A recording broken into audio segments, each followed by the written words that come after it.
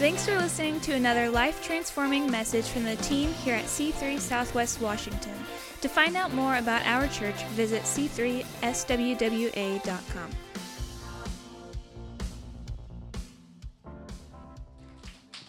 Good morning. You guys are all awake. I like that. It's fantastic. All right, forgive me. I've got a drink up here. I'm not trying to be rude, but if my throat gets a little dry, I might pause. Like I said, I'm not trying to be rude, but it is flavorful and delicious. Thanks.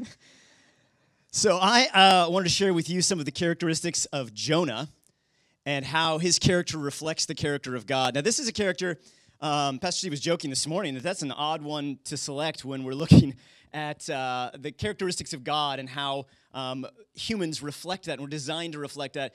This is a man whose most notable, his claim to fame is that he tried to commit suicide because he failed to obey God. That's not exactly something that we look in the mirror and say, yeah, I want to be like that, right? He is typically the guy that we look at and say, this is what not to do. This is why you obey God, so you don't get eaten by a large fish, right? So looking at Jonah, I love this story, though, because it is genuinely relatable. And again, as Pastor Steve commented this morning, it's an odd one because most of the time we look at him as disobedient, and I'm thinking, yeah, okay, my first thing I'm saying is that I relate to him. But let's be honest, okay? This guy, legitimately, he was a prophet, okay? Prophet in Israel. His job was to speak to the people on behalf of God. He clearly understood who God was. He had a relationship with God. He recognized the character of God when he saw it. He'd experienced the character of God, and we see different ways in which he's experiencing the character of God on his life, and yet he continually fails to walk that out in his own life and demonstrate that to those that he's called to serve. Who can relate to that? Okay? I have experienced the character of God in my life. There are many times that despite who I am on the inside, God's character shines through me. And yet, so many times, it shines through me in this twisted, distorted way in which I take the spirit that lives in me and I filter it and I twist it to my own ways. And I hate to say that, but the reality is it's true. And that's why I like Jonah, because he's real, right? So the scripture, that this overarching series is talking about how by phase, by step after step, little by little, the Lord is transforming us from one degree into another to return to the glory that he designed us, to polish that mirror so that we are an accurate reflection of him. And I don't know about you, but I've not reached that yet. And so there are so many times where we look at different scenarios in the Bible and they seem unattainable, right? I am no King David, all right, in his high points. Now, what I love about the Bible is it talks a lot about the low points of these guys too, right? And so we need to be careful that in our culture, we are not always touting that Jesus has saved me and now I am perfect, because everybody knows that churchgoers are hypocrites, right? Okay, I'm raising my hand, okay? That's right. That's what I preached to them. Were you guys walking home? What did he called me a hypocrite. I don't remember anything else. But we recognize that to this world out here, it's just as us reading the Bible, we see real people walking out their faith that they believe, and yet, Lord, help me believe, right? To actually carry out what God is pouring into us. So the story of Jonah, for those that aren't maybe familiar, just a brief overview. He's a prophet to Israel, and yet he's the mouthpiece of God, and he's been called to speak to not God's people, right? To speak to the people of Nineveh, this great city in Assyria. Assyria is the enemy of Israel, one of those surrounding places that is constantly a thorn in the side of Israel, that is always threatening to dominate them, but by God they stand and defend and destroy, right? So Israel's enemy is who Jonah is called to go and preach to. And again, I want to highlight that Jonah is not just called to go and preach destruction and prophesy doom because they are evil, right? If you actually study this, his message is one of hope. It's a warning. It's, hey, God the creator of the universe, the one that Israel serves, he wants better for you. He loves you. He cares about you. And your path is leading to destruction. Okay, that's a message of hope, right? So Jonah is called to do this, and he says, nope. Oh, boy. We'll get to the storm a little bit, guys. It's blowing through, but we're not there yet. So Jonah is called to go and speak hope, and Jonah says, nope, not doing that.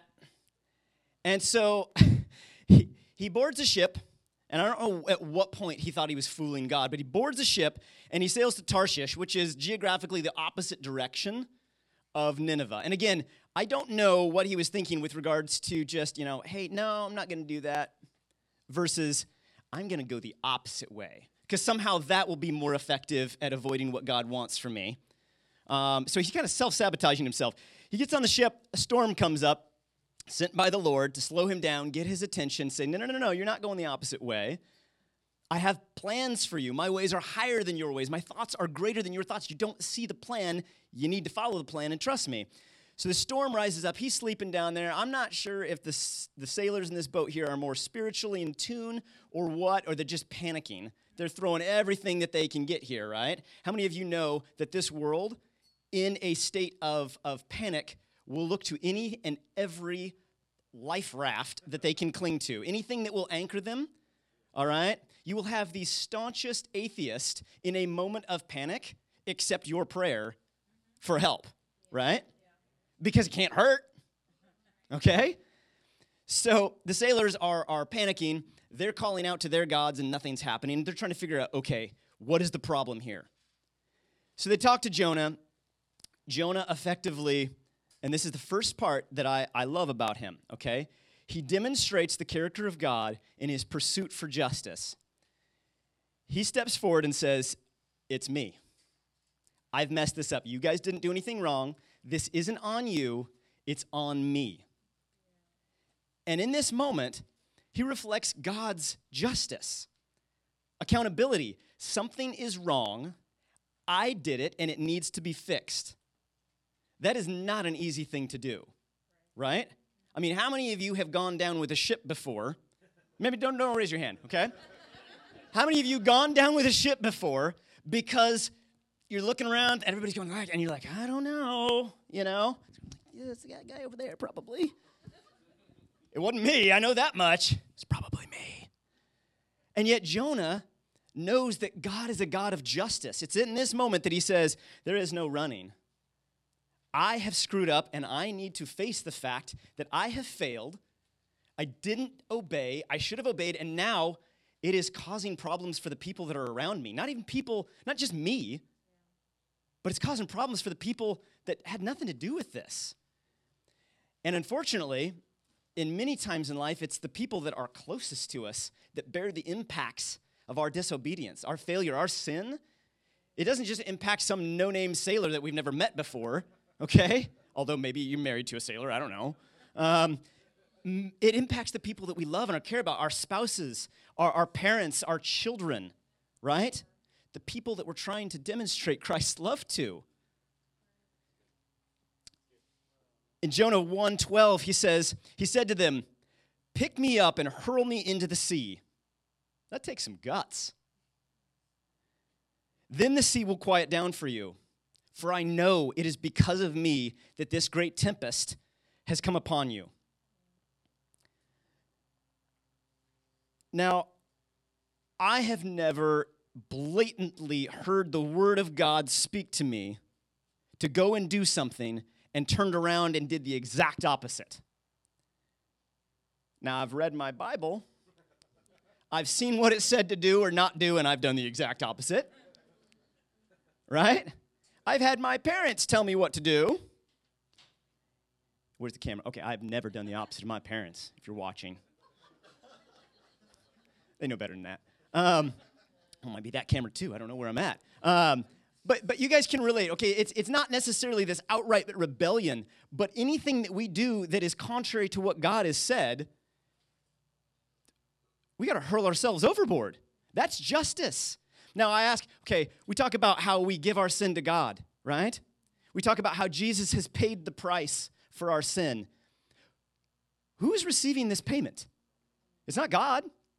It's justice. Okay, it's an unseen, unknown, not a living entity, but it is this idea that when something is made wrong, it has to be made right. And it's not for us to say that a rebellion directly in the face of God, murder, right? Bold-faced lying, or simply speaking to your spouse disrespectfully. Okay, where is that line? It is whatever God says. Okay? And it is not that God desires to destroy us, but in Romans it says the wages of sin is death. The payment for sin is death. That is justice. Sin gets death. That is what makes it right. In order to have justice, there has to be a restitution, a replacement, a rebuilding of what was broken. And many times with our sin, that's not possible. And so when it's not possible to restore what has been broken, there has to be payment in lieu of, right? That is justice. And it's important that we understand that the Creator is the one that decides what is right and what is failure to be right. We don't have to understand it. We don't even have to agree in our minds, okay? We have to recognize He has said it, therefore it is. And again, I want to be very, very clear that God has not set up a set of rules that we have to follow, and if we break them, that puts Him in a position of power. That is not the issue. It's that He is perfect. He created us to be in His presence, to share His love with. He is love. He is overflowing with love. He wants to share His love, and yet any compromise to perfection can't be tolerated, otherwise it would compromise His perfection, right? So if a potter, a creative artist, is making a beautiful creation, he's putting it on the wheel, and he's, or she, making it like the bowl or vase or whatever it's going to be, right? At any point, if there's any imperfection in that, the walls get too thin, maybe it wasn't centered right, it's not going to be able to rise to the height that it was created to be, the Creator's intention. If there is some sort of rough spot in it that compromises the integrity of the walls, you can't just fix that. You take the whole lump of clay and you throw it in the corner. It gets recycled for other purposes. It is no longer capable, however insignificant of the flaw, it is not capable of meeting the artist's intention. The key is the Creator has an intention for us, and any failure, any flaw, any deviation from that intention effectively renders it no longer useful. It is flawed, and it doesn't matter if we understand the flaw. It doesn't matter how big or how small the flaw is. If God says, this is my intention, and we deviate from that, we are guilty of sin, and justice says destruction is what is required. We cannot enter perfection's presence without compromising perfection. Light cannot enter a room of darkness and have just a little bit of darkness hang around, right? Complete light destroys any darkness. So Jonah recognizes this, and he says, I am doomed for destruction. I have failed. The thing that we can take away from this is don't throw yourself off a ship, okay? It's not my point here. This will get better, I promise. But we need to be accountable. We need to hold ourselves accountable. And in my home, I teach my children that you can't give away what you don't own. Okay, we want to give our sins to Jesus. 100%. He has paid for them. He wants to take them and remove them as far as from the east is from the west, right? But you can't give Jesus what you don't own. So very first thing, you have to tell the truth and own it. Then you can give it away, right? So I don't care how small of an issue it is. Let's be honest with ourselves. Every day, get up and ask the Lord, show me what area of my life is not aligning with your intention. Because it's then that you can give it to Jesus, right? So many times, especially in our relationships, we get hung up, we get so complacent with grace and forgiveness and this expectation that the Lord forgives, and He does, but we skip past the ownership part. We skip past the magnitude and the gravity of the people that we're impacting that are around us. So let's not skip that. Let's be accountable. Secondly, we see Jonah gets thrown overboard. God sends the fish, swallows him up. This is a saving act of grace. Jonah is rescued, and I want to be clear here. Jonah was not motivated by the punishment or the justice. Jonah prayed, Lord, you have saved me. I will return to what it is that you have said I should do. I will carry out my vow to you, and I will preach that the Lord saves. Okay? And we look at the scripture that he is praying there, and he says, I will tell that salvation comes from the Lord. Right? That's future tense. He is going to Nineveh to tell the people that they can be saved. He is not motivated because he realized, oh, if I don't obey God, he's going to crush me, because that's what justice is. He has learned that he is actually motivated by grace, by mercy, by salvation, by the Lord's compassion, right? So as we share this story of Jonah, don't get hung up that God sent a storm and Jonah was going to kill himself, and then when Jonah realized the error of his ways, then God saved him and he sent him to Nineveh again. No, Jonah didn't get out of the fish until he said, God, I see that I should die. I should be dead. It is justice that I die, and yet you saved me. Why wouldn't I want to listen to you, God? Why wouldn't I want to obey you? Because when I should die, you saved me instead, right? So Jonah goes and preaches to Nineveh. Mind you, he is still not happy about this. He wants these people to be destroyed. These are the bad guys in the story, right? None of us have ever been polarized with an us-them capacity between Christian living and those that are our enemies, right? But Jonah failed to see, as maybe others have failed to see, that it is not the people that are the enemy. It is the powers of this world that are at work to deceive them. They are oppressed, lost souls that are slaves to this world, right? So Jonah goes about his business, and he preaches to Nineveh. And guess what? Nineveh responds. But that doesn't make Jonah very happy. But God, I did what you said, and it didn't do what I wanted it to do. Because that's not how it works. So Jonah, in his disappointment, he goes outside the city and he camps out. He sets up a little tent for himself, and he's huddled out there in the desert. And the Lord sends a plant, and it grows up over his tent, and it shades him, and he's exceedingly grateful for the plant. But the next morning, God sent a worm, and it ate the plant. How many of you gardeners? Yeah. Ate the plant withered and died. And then he sent an east wind, scorching heat. None of us can relate to that the last couple of weeks. And Jonah, again, finds himself, and it's a repeatable thing throughout Jonah's life. He says, I wish I would just die. It would be better if I were dead than this. Again, he finds himself facing the character of God.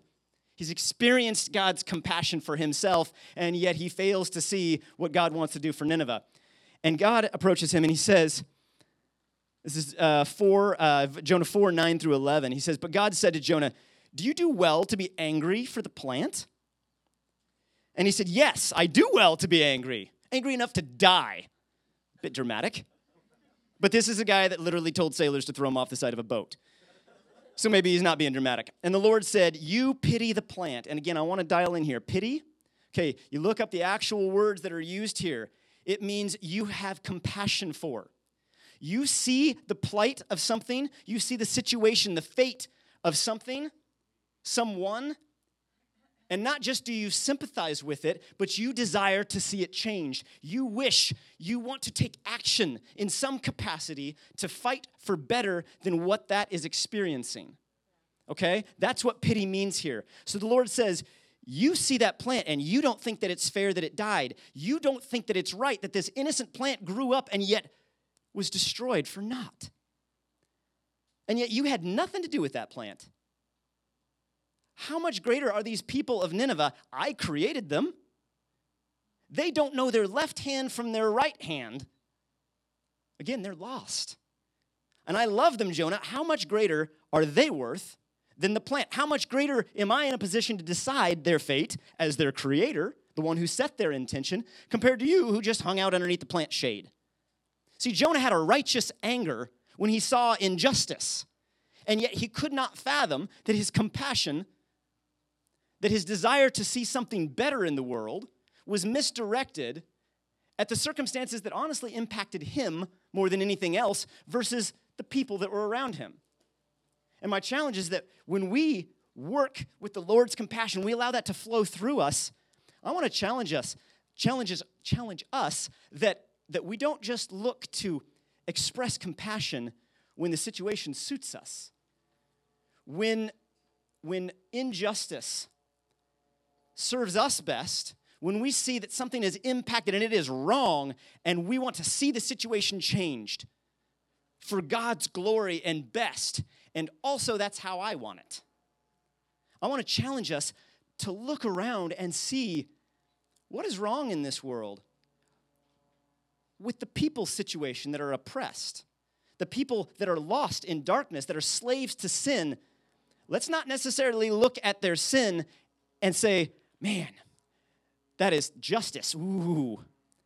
Let's look at them with the eyes that the Lord sees them and says, these people are lost. They don't know their left hand from their right hand. I don't need to stop the sin. I need to help these people understand that God loves them. There is a better way.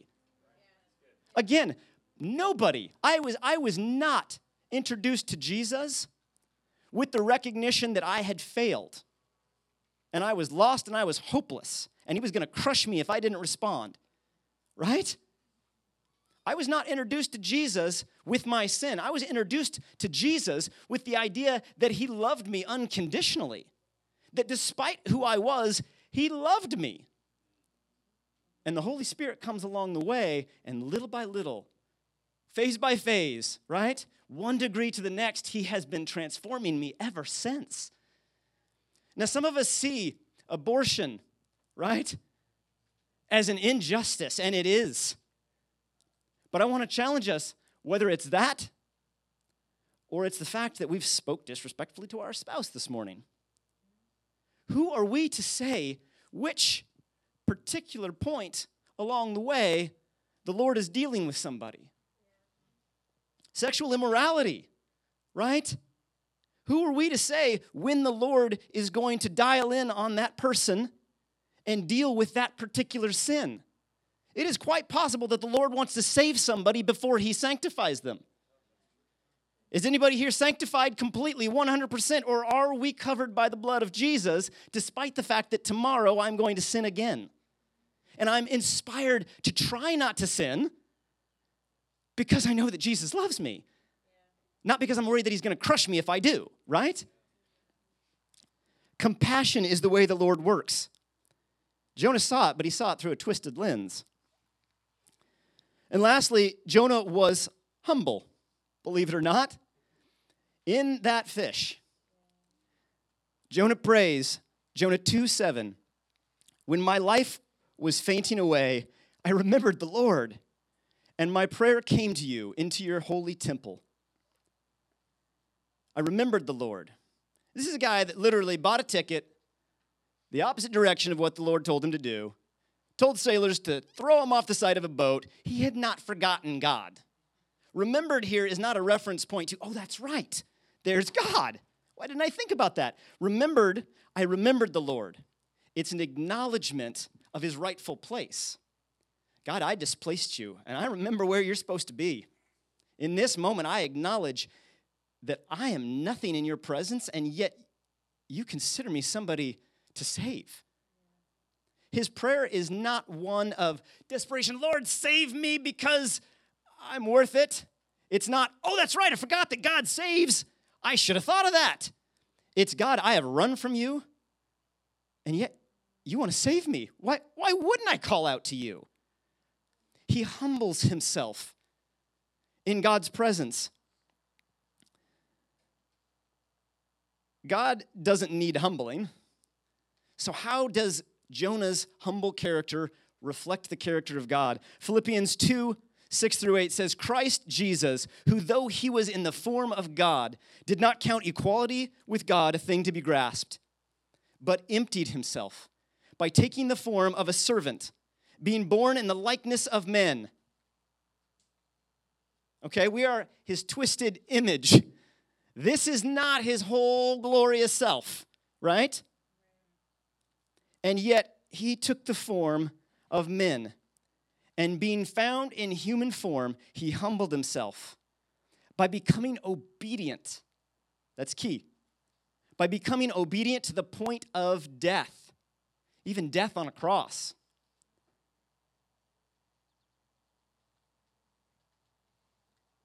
Psalms 46:10 says, "Be still and know that I am God." That one's a personal one for me because I grew up in the church. I had so many analytical issues with why God could or could not exist, that I could disprove him or prove him. There were so many things that I could poke holes in, that I had questioned him so much that, sure, there is a higher power of some type, but I don't have the time or the energy or desire to seek out that truth. Somebody's right, I don't know, so I will live for me in the meantime, right? And it was in a local church setting, in that moment when I was finally willing to say, all right, I will give a little in my attempts to do better. I will give a little of myself, that I found myself one time sitting at home, and I cracked open my Bible and said, well, I guess if I'm going to actually make an effort, I got to make an effort. And I prayed a genuine prayer. Lord, I can prove you wrong. I can prove that you are not there. I can prove that I am talking to myself right now. But if you are real, you're going to need to prove it to me. And I don't remember where I started reading. That's really not important because it was like a 2x4 to the back of the head in this loving kick in the butt that only God can do. I can't describe it to you. But if you felt it, you felt it. It's this hug and conviction, this you are so wrong, and yet you are so loved, that he stopped me dead in my tracks when I read that, be still and know that I am God. I don't have to understand. I don't have to, these don't line up because I don't get it. It's not because they don't line up, it's because I don't get it. And I need to humble myself. God didn't need me to understand. He didn't need me to fight for justice. He didn't need me to do good things and be compassionate. He needed me to get my place right and understand that he's God, period. All it takes is that humbling belief. Acts 16:31, believe in the Lord Jesus Christ and you will be saved. Genesis 15:6, and Abraham believed the Lord, and it was counted to him as righteousness. His faith, his belief, his humility to say, God, I don't get it, I don't see it. I am barren. I am not going to create life, and yet you've promised me a son. You said it, so it will be true. I believe you, God. What you said is true. And it was counted to him as righteousness, as if he was just, as if he had not sinned. It was righteousness. Jonah 4:5, and the people of Nineveh believed God, and they called for a fast and put on sackcloth from the greatest of them to the least of them. They humbled themselves and simply said, God, I see what we've been doing is not right. I see that you are God and we are not. I don't understand everything else. Those Israelis are kind of weird in some of the things they do. But I believe. Notice that with Nineveh and every other situation, belief leads to action. We don't have to fully understand, but we need to believe that what God said about himself is true, and that what he says about you is true. And that should prompt us to action, to respond. To say, okay, God, I don't get it, but I will do what you say.